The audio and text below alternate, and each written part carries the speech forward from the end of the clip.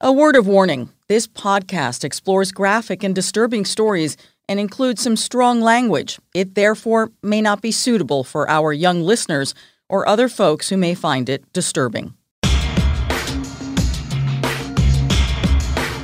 Hello and welcome to True Crime Daily, the podcast covering high-profile and under-the-radar cases from across the country every week. I'm your host, Anna Garcia. We are recording this on Wednesday, October 13th, 2021. Our guest today is Atlanta-based criminal defense attorney Gerald Griggs, who is a friend of the show. Welcome back, Gerald. Thank you for having me, Anna. It's always a pleasure. Oh, I think your phone is ringing. You may need to get that. Always busy in this office. You know what? That's what I love about this podcast. Phones ring, dogs bark. All righty, let's get to our cases this week. They center on two missing women. A New Jersey woman on a cross-country adventure to California, following her dream to become a chef, went missing in June in the Coachella Valley. Now, local authorities announced that there's been a gruesome discovery, but is it related to the Lauren Cho case? We don't know yet, but there's a lot to talk about this case because Lauren's case received much needed national attention in response to the disappearance and then murder of Gabby Petito, who was on a cross-country trip herself. And that case really galvanized many people, especially those who are defenders of survivors and of the missing and of the murdered, who said, you know what?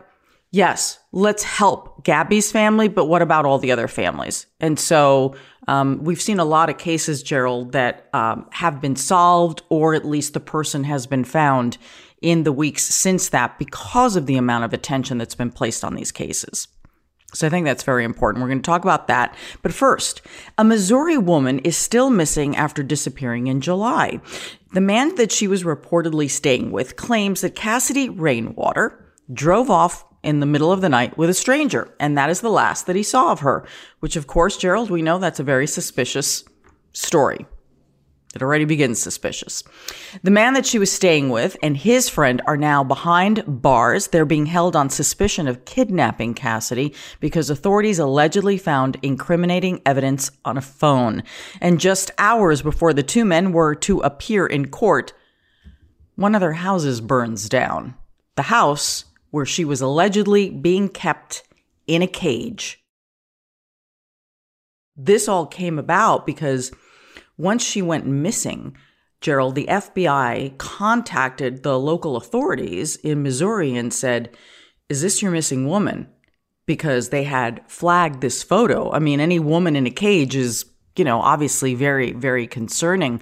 So what happens in a case like this where we still don't have a body? The two are charged with kidnapping. We're going to get into the details in a minute, but it feels like it's still early on in the case. What do you think, Gerald? Yeah, it's definitely still very early on in the case. Anytime that you have a case that centers around a huge missing piece of evidence, the investigation is still ongoing. So I'm assuming that law enforcement would still be trying to follow all the leads and would also be trying to work with the defense attorney to coax the client into giving some piece of evidence in exchange for testimony and a lower charge. So I anticipate that's probably what's happening here. It's always concerning when a massive piece of evidence magically disappears, like being burnt to the ground, when you still have a missing victim, as well as the evidence of that victim being held against her will. So it's going to be difficult to prove that kidnapping if you don't have a body or a person or a witness or anything else. You can use the photo, but an argument can always be made that the photo was some type of play acting. It wasn't real. It was contrived. There's a lot of different arguments that you can make about a photo. That's why you need hard, concrete evidence. Yeah, the timing is the part that really troubles me. I mean, these two suspects who have been charged were literally hours. The house burned down hours before they were supposed to appear in court on this case. And I say this all the time. When it comes to crime, I just don't believe in coincidence. And we will get into the fact that this wasn't just, a furnace that blew up. We're going to get into the details of that. Okay, so this case is taking place in Dallas County, Missouri, which is in south central Missouri. And it's about 3 hours from St. Louis, to give everybody everybody an idea of what we're talking about. 33-year-old Cassidy Rainwater was supposedly last seen a few months ago on July 25th. And again, trying to come up with concrete dates on when someone is last seen, as we've learned very recently in a very vivid way through the Gabby Petito case, can be very challenging because sometimes you literally have to scrub social media to be able to figure this out because you're relying on those who are still present to tell you presumably the truth. And we don't know that. We just don't know that. The last person to have seen her alive is 58-year-old James Phelps. Cassidy was staying with James Phelps in his home in Windyville. And he said that Cassidy had gotten up in the middle of the night and left, and he says that's the last time that he saw her. So a month later, in August, Cassidy's family members contacted the Dallas County Sheriff's Office to report her missing.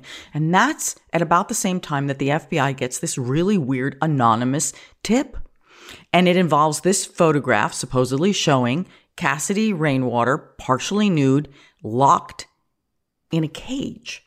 So they send the information over to the Dallas County Sheriff's Office. Investigators pay a visit to James Phelps at his home, and they're armed with a search warrant.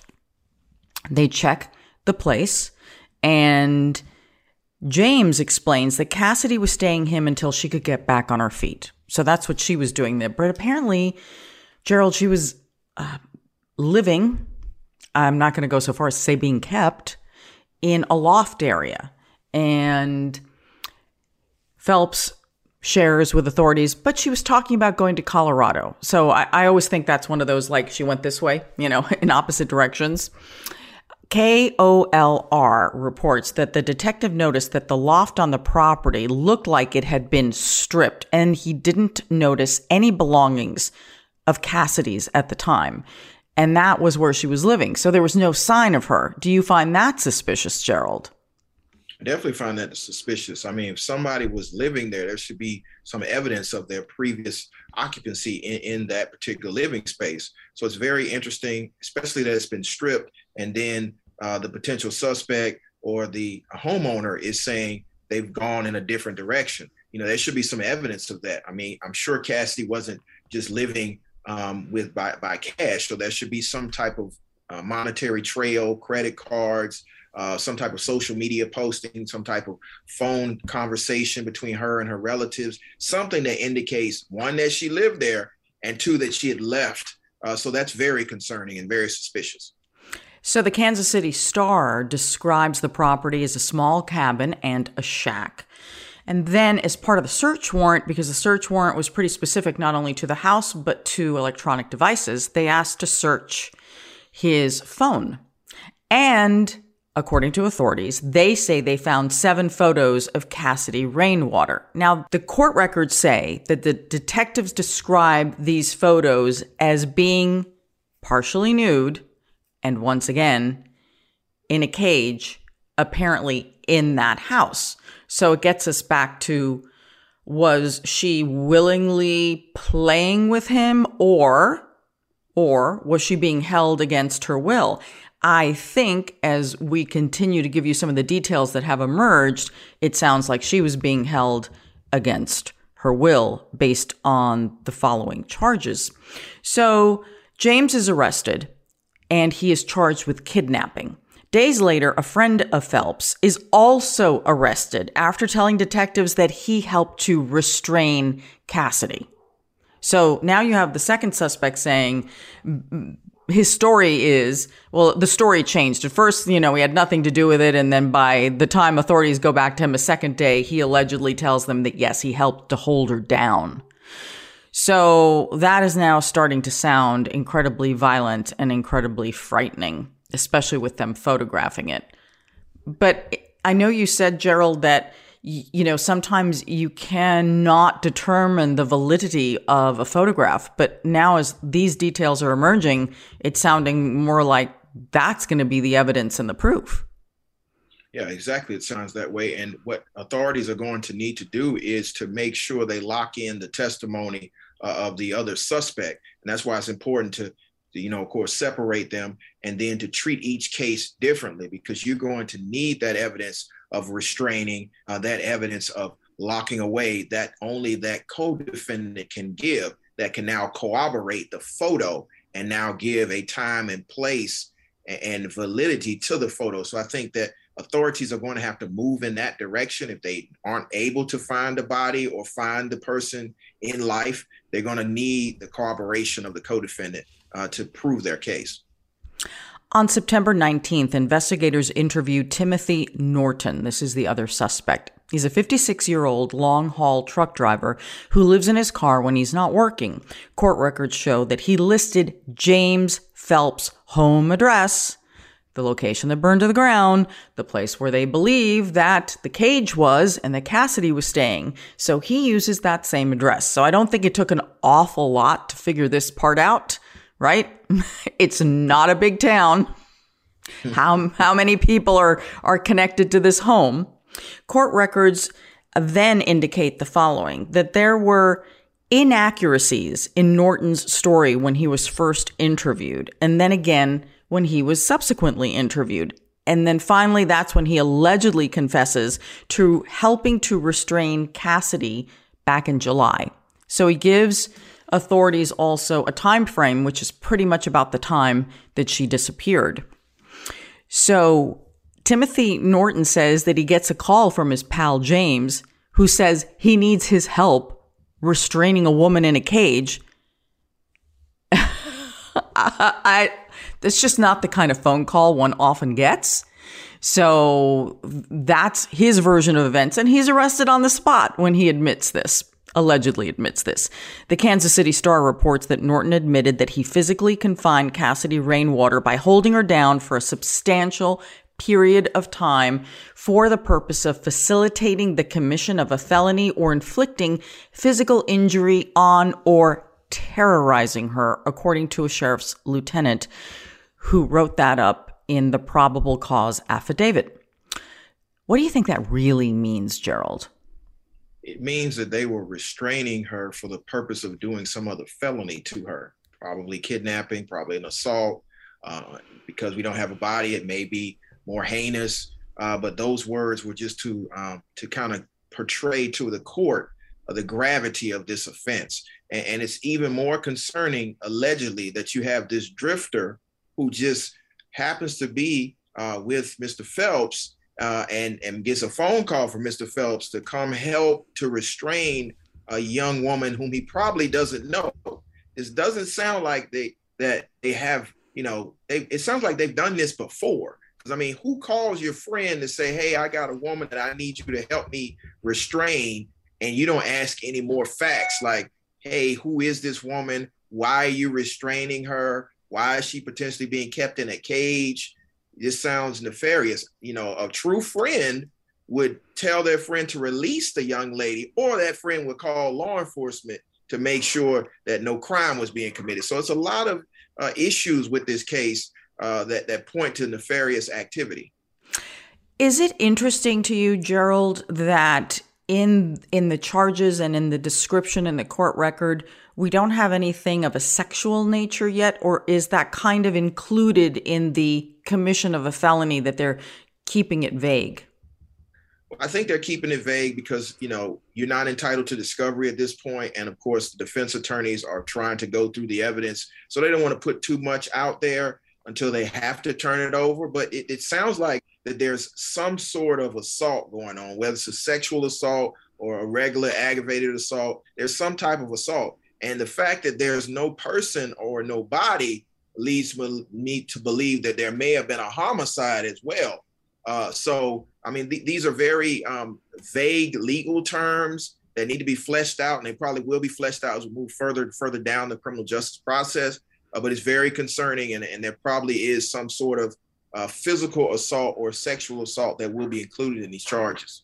It's so disturbing. It really is frightening. Thank God for that photo, because had that tipster not sent in that photo, and who knows what they were doing with that photo. They could have been sharing it with friends. They could have been selling it. Who knows?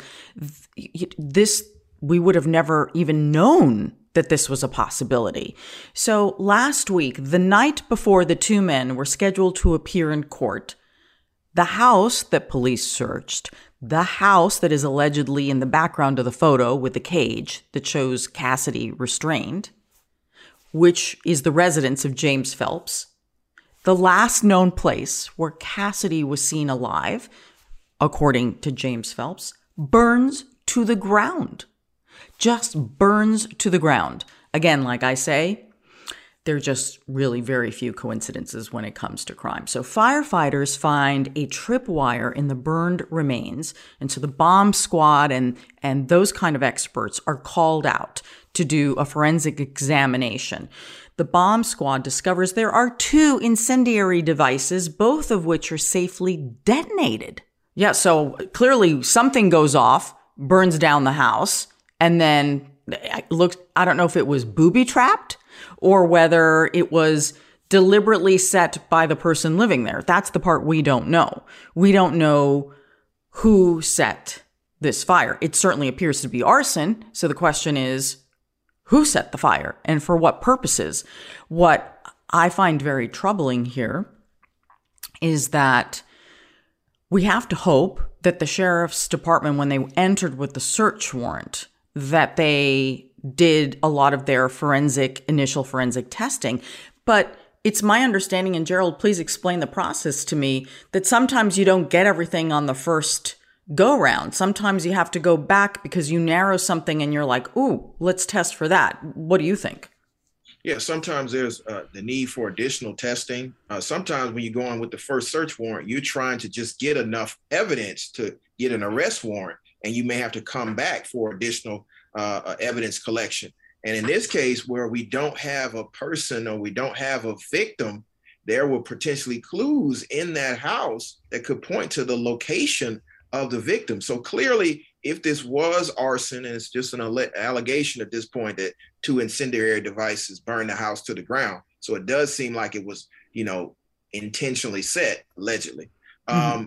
It's concerning that you've now lost a large piece of documentary and you've lost a large piece of potential evidence that now cannot be investigated either by the prosecution or by the defense. Because again, these individuals are alleged to have done these things. So they may build a very robust defense that points to, listen, no one was being held against their will. Here's how the crawl space looked. This is how a person could have lived here. There's actually no cage, these type of things that you can point to the lack of evidence, but now that evidence is gone. So the police need to do a thorough investigation and get to the bottom of whether this was arson or whether this was, in fact, an accident where these incendiary devices burned the house to the ground. And then the ultimate question, why were there incendiary devices in the house in the first place? All these questions need to be answered, but now they can't be answered because the house is burned down.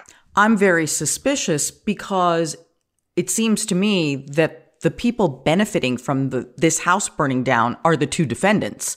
This is not helping in Cassidy's case as far as finding her or getting evidence, but it sure is helping the 2 defendants here, without question. House is gone. Good luck trying to get any more evidence.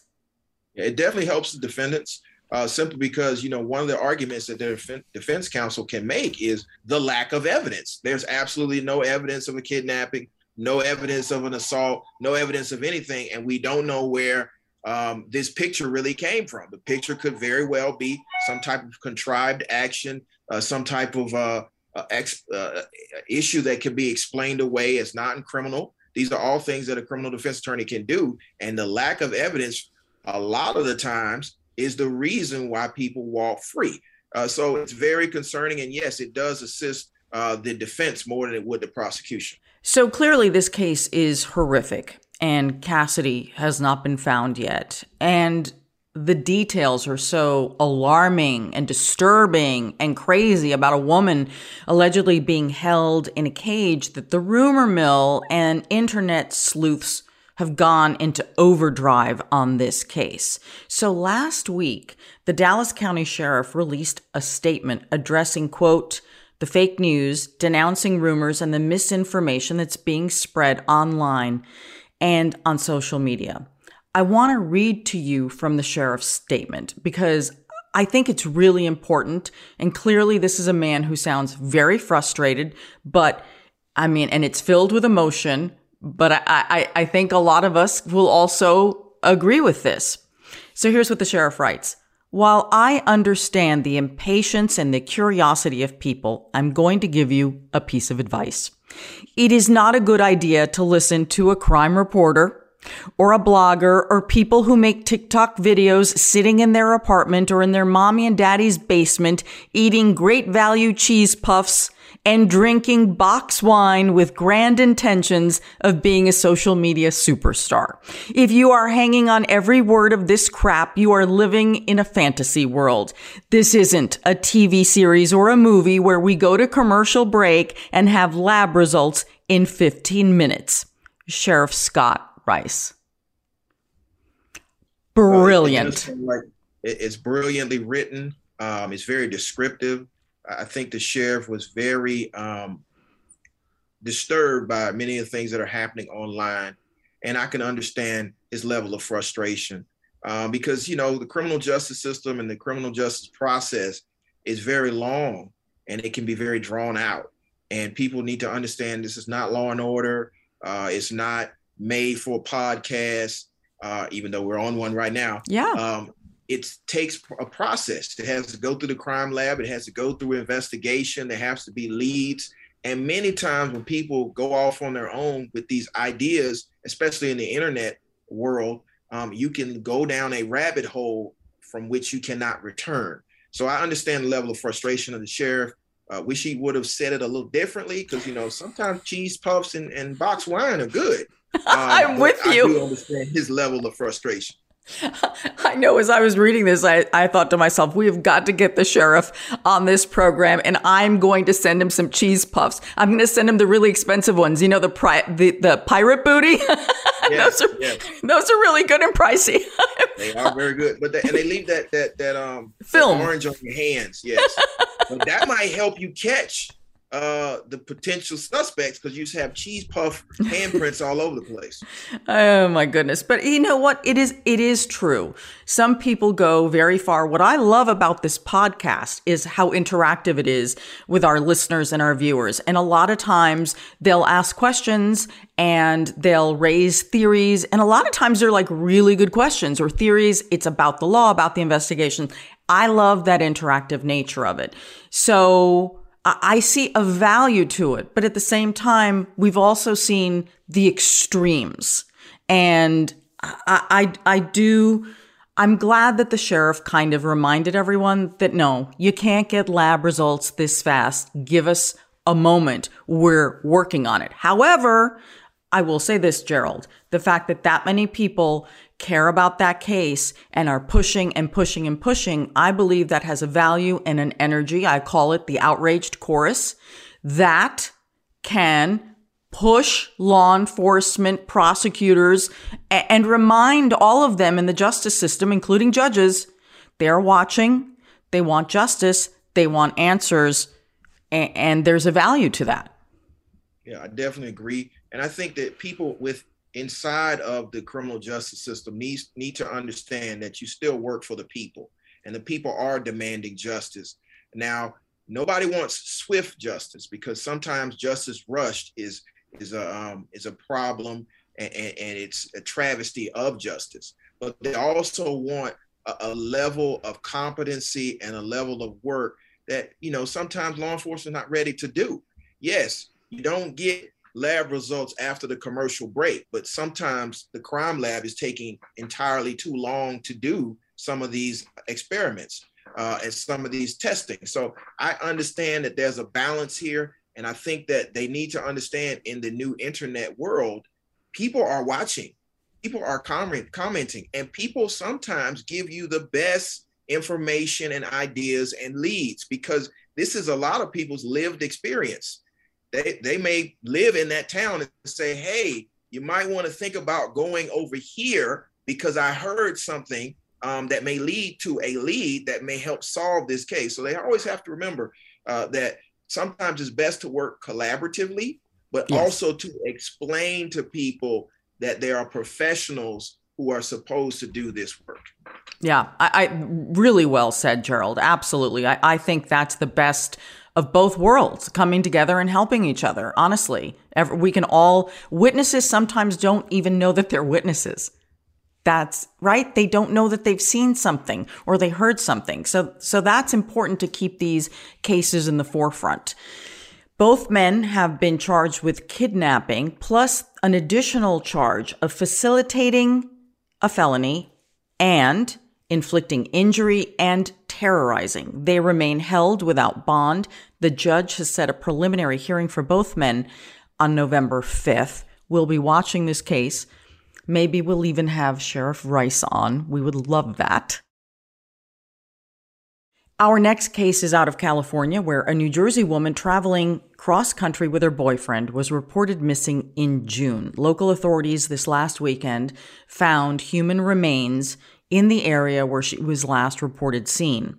Lauren Cho is a 31-year-old Korean-American woman from New Jersey. She was reported missing in California in June. Lauren was staying with friends at an Airbnb rental in Bombay Beach, which is on the Salton Sea.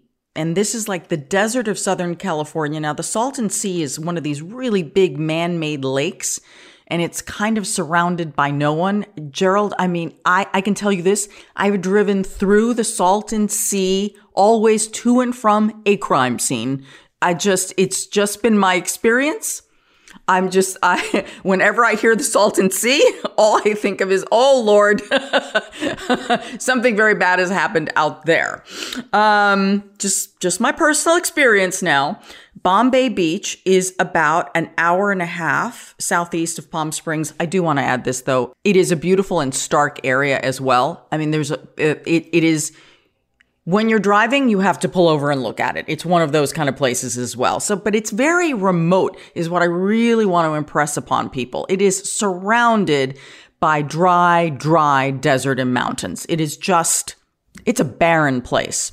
So Lauren Cho was a singer and an aspiring chef.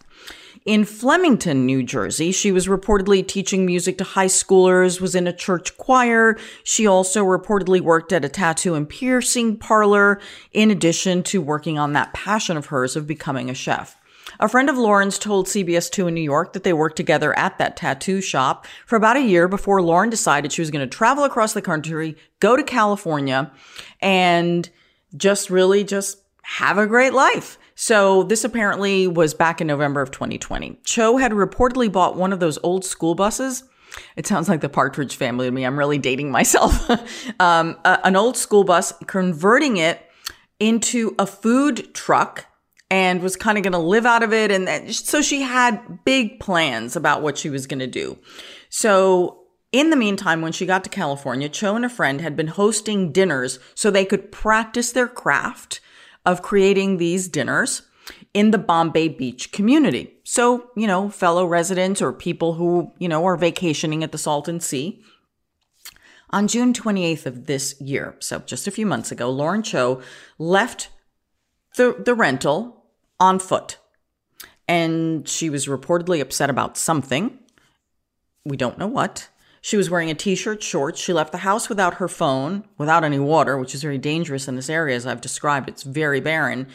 And she left her belongings. So I think, that initially makes me think, Gerald, okay, she wasn't going anywhere too far.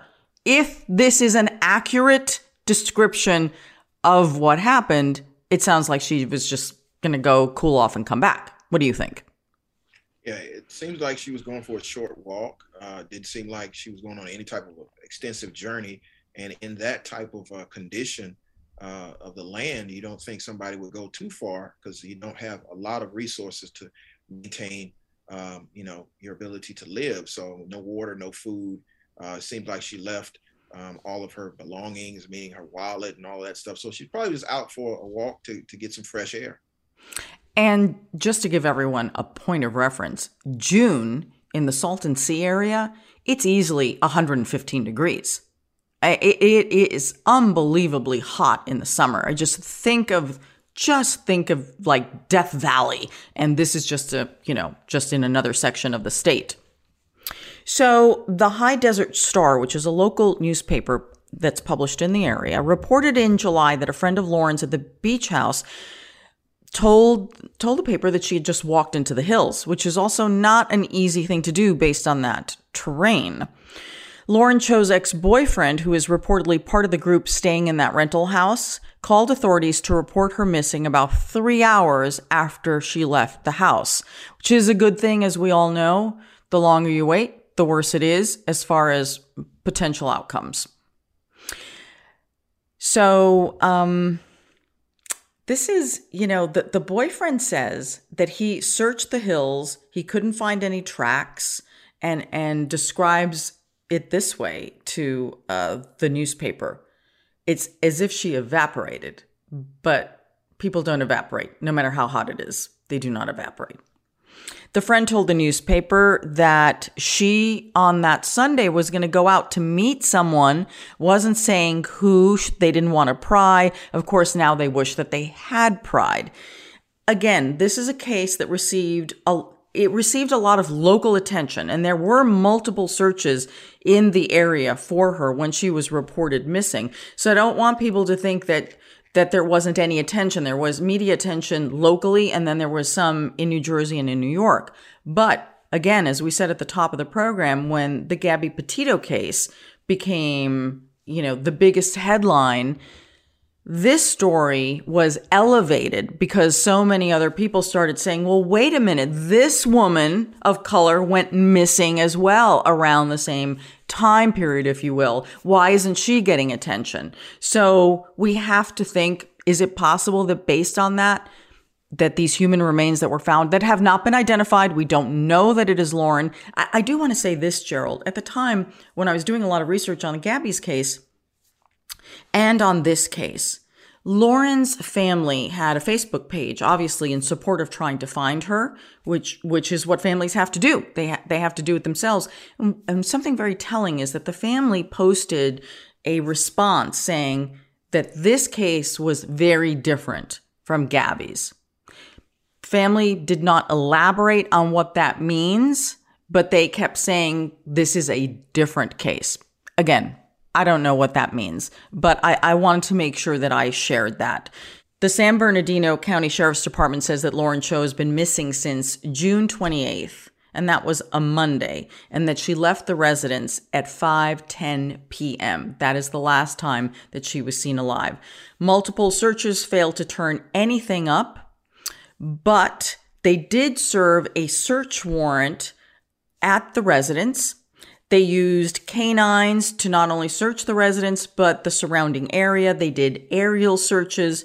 And again, no leads until this last weekend where human remains have been found, but we do not know if that is Lauren. So on October 9th, which would have been Saturday, the Sheriff's Department released this statement. During the search, unidentified human remains were located in the rugged terrain of the open desert of Yucca Valley. The remains were transported to the coroner's division where staff will work to identify and determine cause of death. The identification process could take several weeks. No further information will be released until the identity of the deceased has been confirmed. For a point of reference, Yucca Valley is about an hour and a half north of Bombay Beach. That is what I'm trying to figure out. Like, how does that, it would have been really hard to walk that in this oppressive heat, even though it's cooler at night. Is that possible? I suppose. Or did someone pick her up? Yeah, it's more reasonable to think someone picked her up. I mean, that's an extensive amount of walking in that type of heat. I mean, it's 5 o'clock, so the sun's not down yet, so it'd still be well over 100 degrees, and she has no water, no food, no personal belongings. This is very, very strange, and for no one to see her, no one to know what happened, no tracks, no inclinations or issues where you could see a struggle or car pick somebody up, or we're in an age now where there are potentially video cameras everywhere. You would think in that stretch, even if it's isolated, there would be some type of gas station or something that potentially has a surveillance camera that would have picked up somebody. These are all curious issues. I know that law enforcement and the medical examiner's office have different types of scientific testing they can do to confirm somebody's identification, dental records, DNA typing, blood typing, if there was any blood remains or any flesh remains, because it's been a substantial amount of time that's passed in that type of oppressive heat. The deterioration of a body happens very quickly. So these are things that they have to be concerned about. I don't know about surveillance cameras, and I'll tell you why. It is such a deserted area. The best description I could give you is that there's the highway where people are going crazy fast, and there may be one convenience store and gas station in the area. And that's pretty much it. And then because the heat is so oppressive, you rarely ever see anyone out. And even though we use the term beach, you really can't swim in the Salton Sea because so much of the agriculture runoff has gone in there. It used to be a primary migratory area for birds, but it's not anymore. You don't really swim in it. And it also has a foul odor to it. So I really want to describe the severity of this place and how remote it is, where honestly, I would not be surprised if most people don't have surveillance cameras. It is that remote an area. That's good to know. It sounds like a desert wasteland. Oh my God, Gerald, it really is. It's a scary place at times. Well, then it seems as though there probably is some amount of foul play that happened. Somebody probably picked her up, or some animal got a hold of her. And hopefully, they'll be able to have enough of the remains, to do some type of testing to confirm whether or not it is her. But this really sounds concerning. To be very clear here, that Lauren Cho's ex-boyfriend, who came out with her to California, has always cooperated with the authorities, that no one has ever been named a suspect or a person of interest in this case. So we want to make sure that that's clear. We, of course, will follow that case very closely. It is time for our comments section. These are the crime stories you all are talking about, and joining us is our producer and director of web and everything else, Owen Michael. Owen, you have a Nordic sweater on today. Hi, Anna. Hi, Gerald. Yes, I do. As I was just relating to Gerald before we started recording, it dropped below 60 this week in Southern California. So, I'm dressed appropriately. It's basically almost Christmas. A Missouri man was trying to sell catalytic converters on Facebook Marketplace about 2 weeks ago, and he posted a photo of the box online. That's the special component for your vehicle that makes emissions standards and that kind of thing. In the background of the picture, you can see what looks like a big bag of a white crystal substance, a spoon and a syringe on the coffee table. Oh boy. Stone County Sheriff's Office said a concerned citizen alerted authorities. Thank goodness. Wait, Deputies did you say Stone County? I'm sorry. Indeed. Draw your own jokes there. The Stone County Sheriff's Office said a concerned citizen alerted authorities. Deputies served a search warrant at the man's house and found 48 grams of methamphetamine and a gun, and arrested the man, who said he didn't know the drugs were even there. No. Mary M. said, "That's why you shouldn't mix business with pleasure." Mary M. Revealing a little bit about her predilections there. Johan A. says, "That's why I always crop my pics." Johan's going straight to the technicals. Elise B. says, "So can I still get that catalytic converter for my truck?" There's a big business, Owen, in stealing catalytic converters. Indeed, there is. In fact, my block a couple of years ago got hit by some thieves that were doing that. But this guy, it appears that he was selling brand new products online on the online marketplace. But it's a lesson to either be more careful about what you're posting, and probably the larger lesson is stay away from meth. Yeah, I think we can all agree on that. Meth is bad. Meth is bad. Don't use meth. And don't sell items online while using meth. Don't do drugs. Yes. Okay. All right, Owen, we love that. We've got some legal advice on top of everything else. That's right. We'll just have to remind Stone County about that. Indeed. See you guys next week. Bye, Owen. That is our program for this week. Gerald, thank you so much for coming on. Always such a pleasure. If people want to follow you, because you're very active on social media, where can people find you? You can find me on all social platforms at Attorney Griggs or Attorney Gerald Griggs on all platforms. That's Facebook, YouTube, Instagram, Twitter, and now I am on TikTok at Attorney Griggs. You know what Sheriff Rice is going to say about that. You're going to have box wine. Get your cheese puffs ready. Yes.